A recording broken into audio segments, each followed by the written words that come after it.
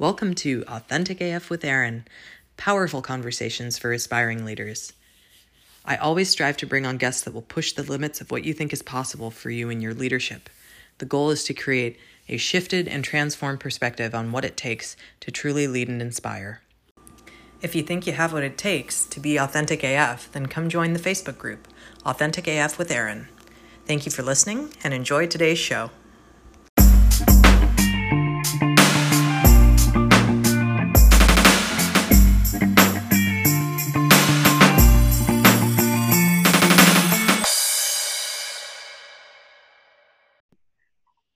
So welcome to another exciting episode of Authentic AF with Aaron. Today's guest is a mentor of mine. I actually sought him out when I was first working on my dating app startup idea several years ago, almost 4 years ago. I can't believe this. And so Sam McAfee is his name. He's a Silicon Valley veteran. He's been around. He knows what it takes to make a company really scale successfully, especially with digital products and finding that product market fit. So he's really intuitive at understanding quickly, what is and what isn't working in different products and people, which is perhaps the more intriguing conversation we might have today. And so he's really working right now kind of on one-on-one or small group basis with product executives and people and teams to really help them develop things that are gonna, have large and massive impact and helping people step into their leadership. He wrote a book about startup patterns, and he does regular speaking engagements. He's, comes from an engineering background, if I'm not mistaken, and he's just a, what do they call it? A stable genius? No, I'm just kidding. Yeah. He's one of those guys that I'm like, oh my gosh, I need to call Sam, or I need to ask Sam this. Like he's the go-to, and I'm excited for him to have this conversation with us today. So welcome, Sam. Yeah, and I'm excited to be here. It's always fun to talk to you. Yes, for sure. And radical honesty, I just love how when we're talking, like when the record button is not hit and I'm like, I wish I had the record button on right now because this is like gold. Yeah, it's the same when the record button is not hit. Yeah, absolutely. Absolutely. And that's the thing is, when we think about the environment that we're in right now, and we're recording this around the time of the coronavirus pandemic and some of the quarantine and lockdown stuff going on, we're about a month and a half in, and there's some findings and realizations people are having. And you posted something really profound the other day on LinkedIn about like the different possibility space for companies and their leadership. And I found it so intriguing. So I'd just love for you to speak into that post and kind of let us, for those who haven't seen it and may not want to dig through your LinkedIn, depending on when they're listening to this, just like let us know. Yeah, exactly. No, we're gonna make you scroll. Yeah. No, so I've been having a lot of conversations with a lot of different people since this thing started, and my clients tend to be technology managers of different kinds, sort of mid-level to executives, and it was really fascinating to see how they're experiencing the pressure of this totally unprecedented situation. And so it occurred to me, and I just posted about this, that companies were kind of taking one of two directions in how they're dealing with the crisis. Some of them are sort of turning inwards and not in a good way, like kind of cutting back and laying people off and tightening belts and turning on each other. And, and that's not to say that in the economic downturn aspect of this, everyone's going to be affected in terms of revenues, and some whole industries will undoubtedly be completely, displaced. But for companies that have choices to make, that are sort of still around and are adapting, they can be either that way that I described, where they're more sort of negative, have a mindset of scarcity and creating a culture of fear, or companies are really rising to the occasion and pulling together as a team and using openness and transparency and compassion to really empower their people to get together and think of creative ways to navigate this crazy time. And it caused a real stir. A lot of people were sort of moved by the post, and people posted a lot of comments, and it got a lot of discussions going with a few people on the side who wanted to talk more about it with me. But I think this is really a moment of choice where a lot of our previous assumptions about the world, about our society, about how it works, that seem to be very permanent and intractable, are really coming into question. You know, like everything is sort of up in the air, and it's a real decision point about what kind of world we want to live in. You know, sort of how we react to this crisis, what kinds of things. Like, it's definitely not business as usual. And there are a lot of people that are talking about, well, when are we going to get back to business as usual? And I think it hasn't quite sunk in for those people that the old world is gone. That like there are going to be parts of this experience where we're really going to leave some things behind, and I think in a lot of cases that will be a positive thing.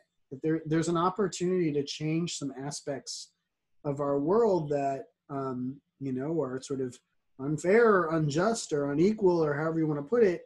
That, you know, it's high time that we had some real conversations about how we're living on this planet.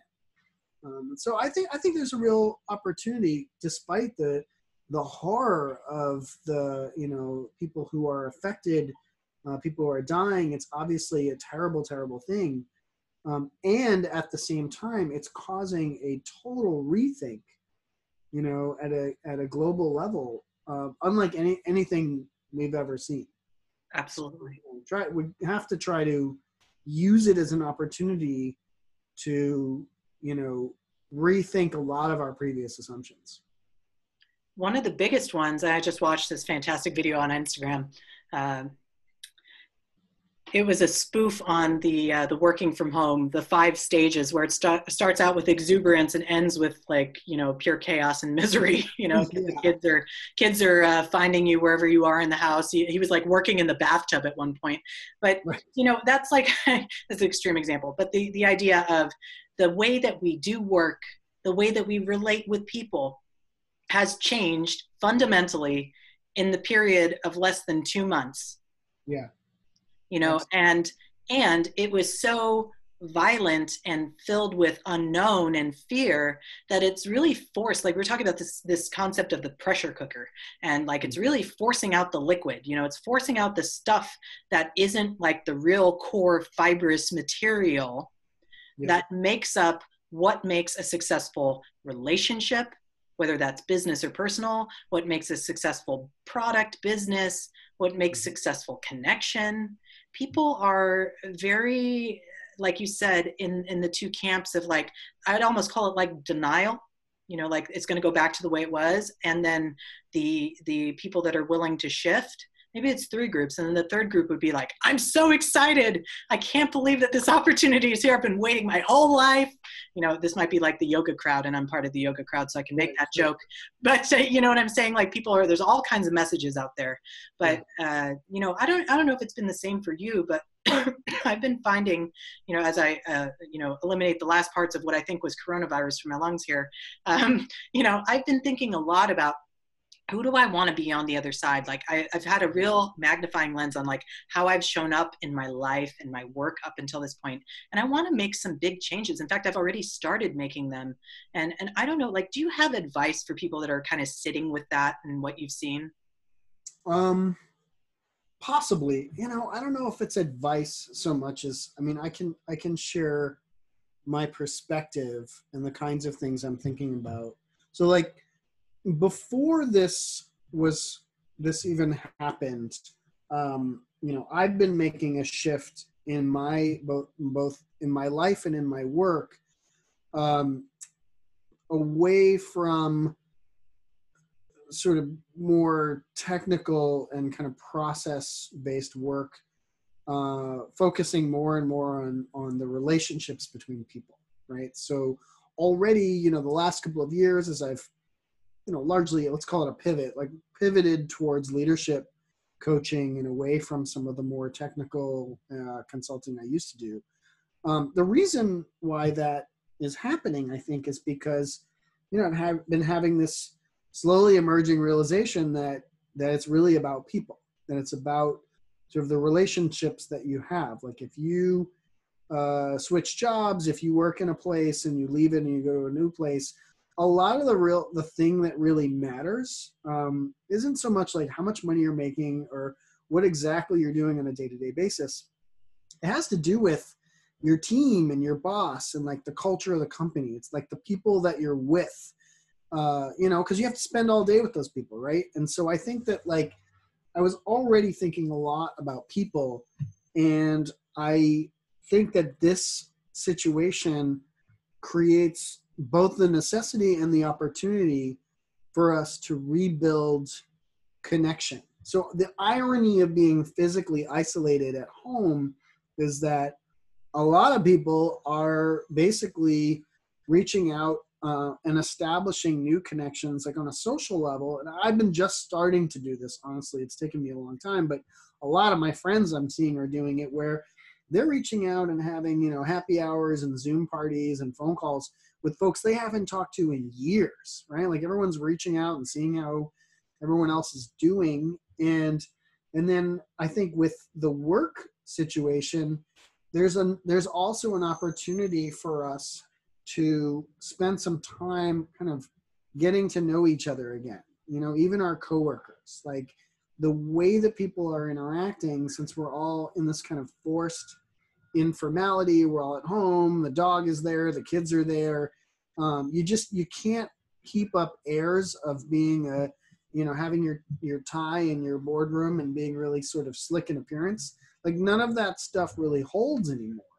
And I think that's forced people to strip away a lot of the armor that we all wear when we're out in the world, to pull away the persona. If you want to think in terms of Jungian psychology, like drop the persona and get to the real. And I think that creates an opportunity for people to connect in a way that they hadn't really been able to, or didn't feel like they had permission to do so before. Now we have no choice, so we might as well take advantage of that fact. I love that. Oh my God, it's so true. It's so true. I was thinking about that too, that when you get to the point of breakthrough, or maybe there's tension in something, let's just say there's tension in something, you're having a struggle, triggered type of a situation. And there's two ways that you can show up if you're going with the Jungian type of thought process. You can show up with the shadow of judgment and really hold people small and in the lack.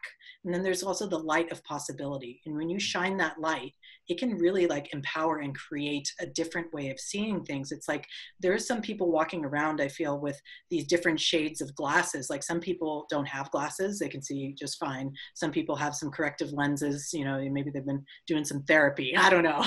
Some people have some sunglasses or normal glasses, other people have no sight. And the progression in that is, how can we show up with more light in this possibility of in the space that is, we're not in the way we've done things ever before. Mm-hmm. And instead of judging it to be all the things that are wrong with it, looking at it as like, well, what could we change that could create something similar and or better? I've actually had tremendous experiences. I had this morning, you might like this, that people keep talking about like live events. Mm-hmm. So riddle me this, does a live event really have to happen in person? Or can a live event be like what we're doing right now? I mean, this is tape recorded, obviously, for the audience's sake, but right? Like right. Even the way we're using our words is changing. Is virtual versus online, live versus in person. Like there's like nuances and little things, like you said, like the little things are starting to gain a tremendous value. Like, are people going to accept the fact that they need to go back into the office after this? Maybe some people liked it. Maybe some people needed an escape from the kiddos, who knows, right? Yeah. I've been thinking about that a lot too. That, I definitely had a point of humility in a lot of this, because I've been in the startup world. I'm a software engineer, and I really grew up working in small teams, working together, sitting next to each other at the same table, chatting all throughout the day and getting our stuff to work together. And so because of that sort of bias for small collaborative cross-functional teams, for years I've been writing and speaking about the importance of co-located teams.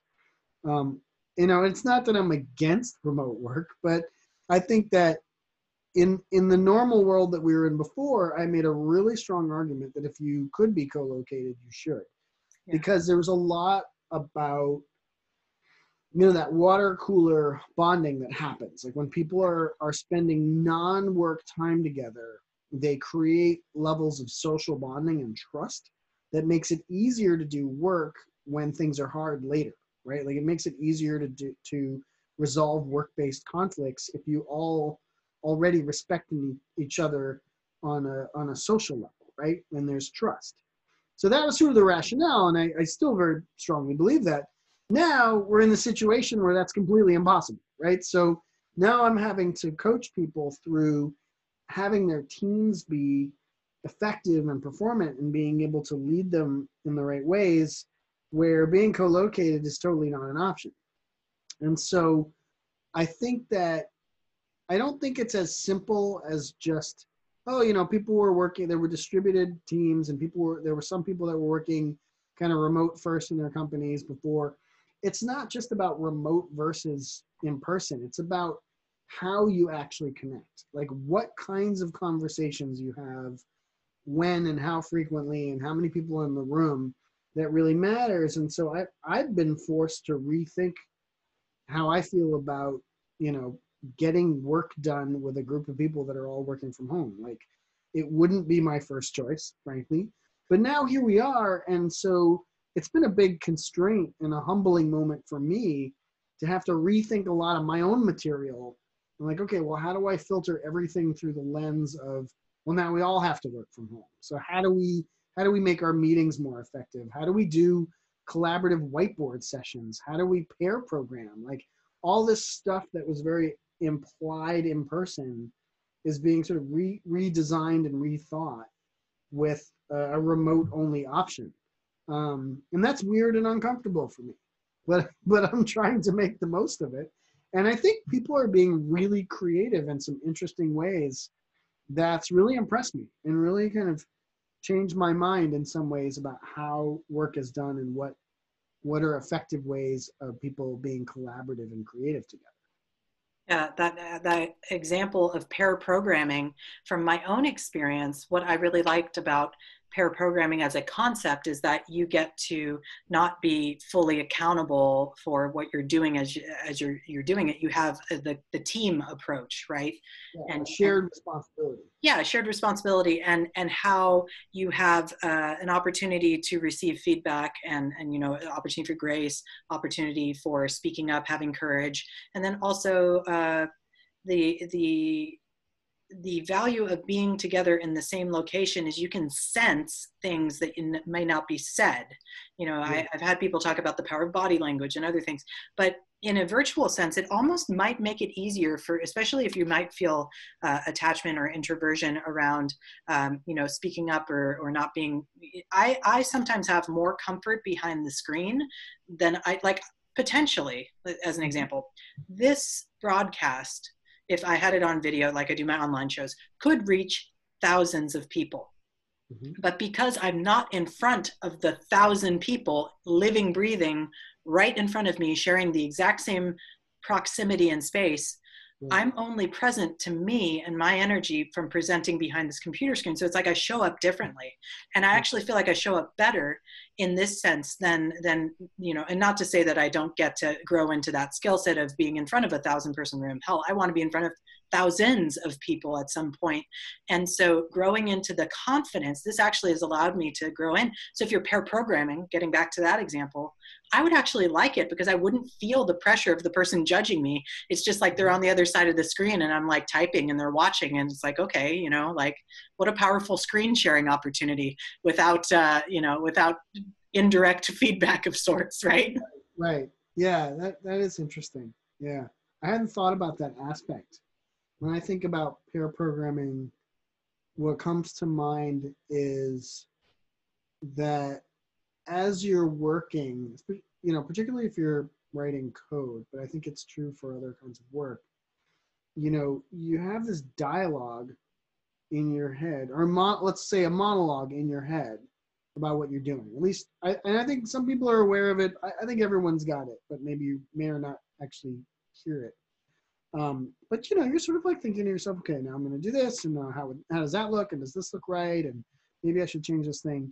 But in pair programming, you're doing that out loud, right? So like, there's actually another person sitting there, and it's loud. Like if you've ever been near anyone pair programming, you listen to them, like they're chattering the whole time about stuff they're working on, because that's part of the process. It's not really about the typing; it's about the communication between two people. And so it all really comes down to communication, right? Like it's all about like how we communicate with each other.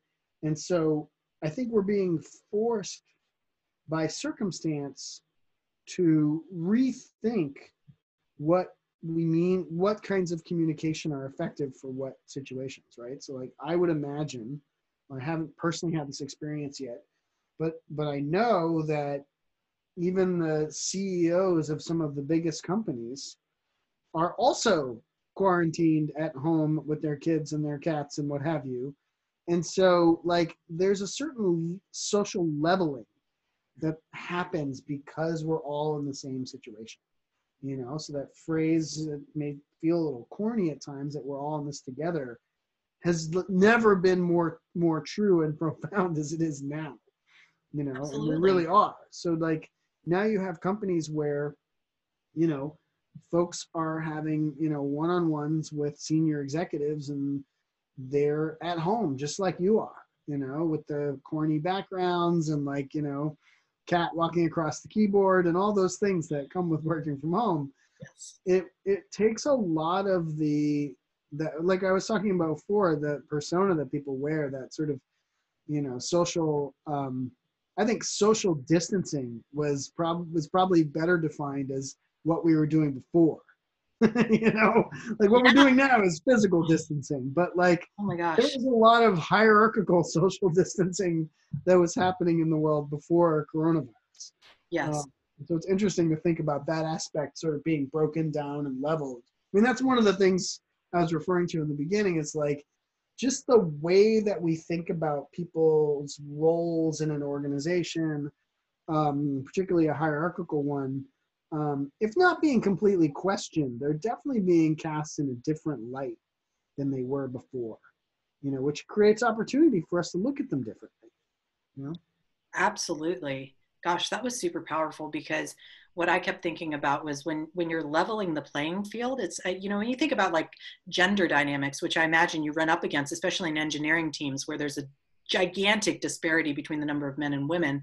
Well, think about how it got flipped a little bit on its head here too, that people that previously were used to working in offices are now at home seeing what really happens, not just with their spouse, but also with their children. What if somebody decided that they wanted a new way of being and living and doing their work? Or maybe you start seeing that like the person that you thought was doing nothing at home is actually doing a lot more. Or maybe you see the way that the spouse, partner, or whoever, a friend, that you thought that they were this way, and then you see them working and you're like, who the is this? And so there's a lot of change and shift in some of the, like you said, the kind of old way of doing things, and it's forcing us to be, I believe, more intimate with the sentiments we have about it. Like we're noticing a lot more in being distanced than we ever did in being physically together, which is fascinating. I love that. Gosh, like I'm going to think about that for a while, even after this is done. Maybe you help me write a blog post. Thank you. Oh, absolutely. Yeah. You live to serve, right? Yeah. Yeah, happy to share. So what have you been working on? Like, what are the big projects that you're working on lately? Well, I'm actually a couple different things. I'm working on a book. I've been working on this book for a long time, it feels like. I pretty much started thinking about my next book as soon as the first book was done. But with books, it takes a while for it to come together. At least it does for me. I put my first book out. It took a lot of time in calendar time, but it wasn't concentrated. Like I wasn't a full-time author. It wasn't like I was sitting at home writing, for 3 months in a row. Like it took me 2 years to write my first book, but it was like nights and weekends, right? So I'd like write little bits, and it just took a long time to get it all out.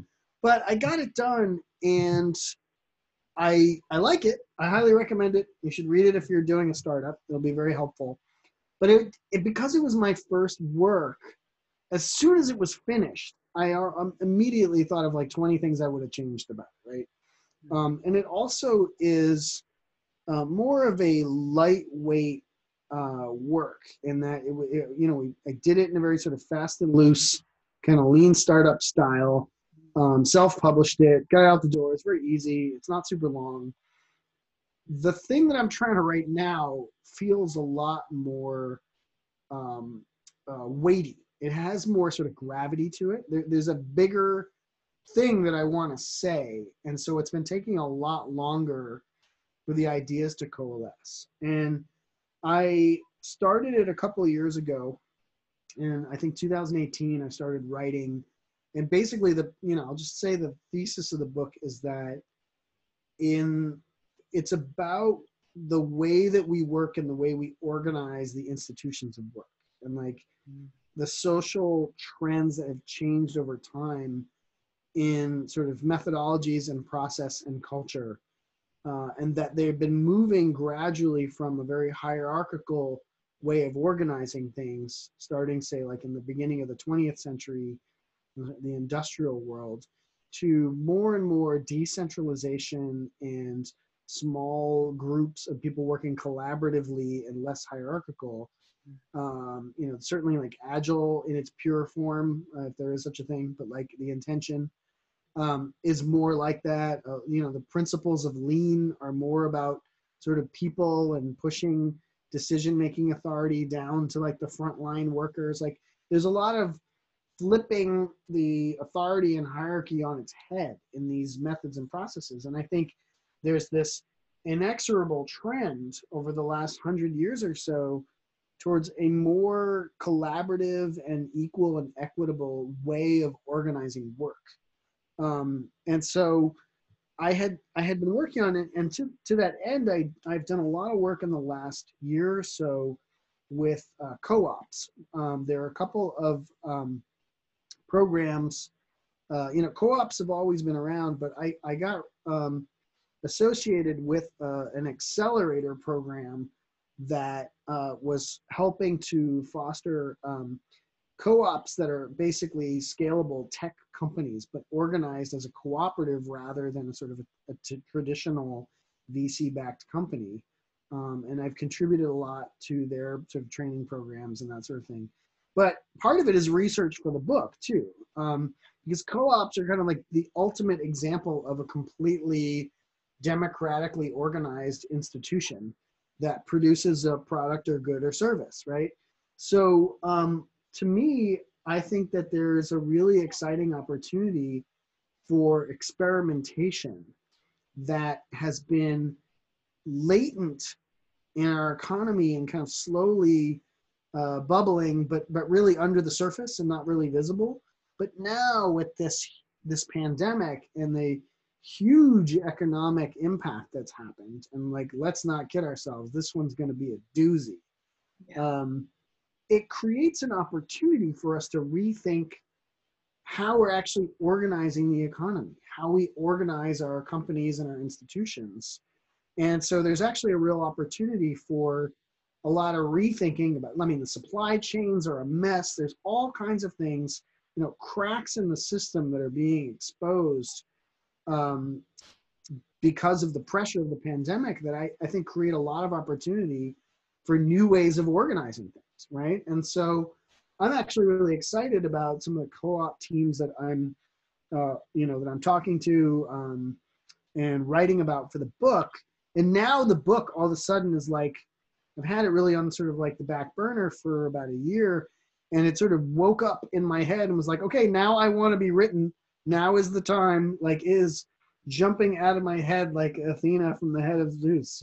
It's just like, I can't stop it from coming out now. And I think the timing is actually really good. So now I'm sort of jumping back into that project and trying to get the book further along and I'm talking to everyone I can find who is doing experiments around different ways of organizing their companies, different models of management and leadership styles, different types of governance, different ways of doing the supply chain. Like I have a friend who's doing all kinds of interesting work around distributed networks of maker spaces to produce goods and products and services that the more traditional centralized supply chains can't keep up with, especially around building like PPE for response to the pandemic. So there's all these interesting outcroppings of new thinking and new and exciting, innovative ways of organizing people around producing the things that we need as a society. And so I think for me, that's one of the more exciting aspects of what's happened. It's the silver lining, that gets me really thinking about the future.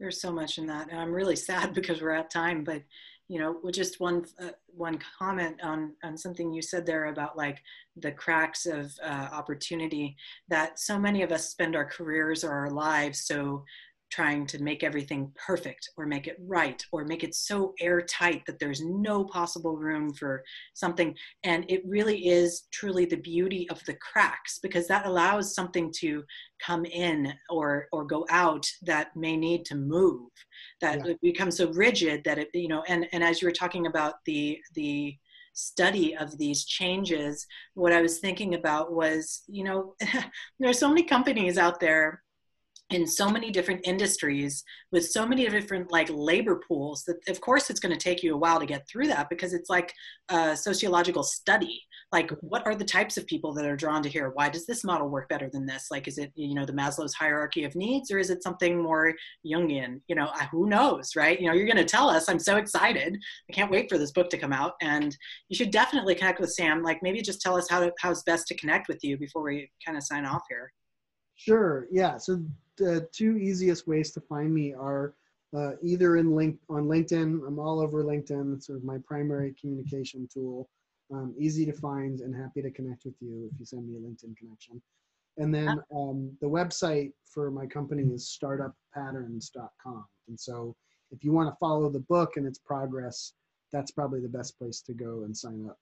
Yeah, definitely get on Sam's email list. He comes out with lots of little nuggets of wisdom every now and again, and his LinkedIn is fantastic, as we started out this conversation talking about as well. So thank you, Sam. I really appreciate you being here and sharing this wisdom and these thought-provoking things with us today. I love chatting with you, and this was so much fun.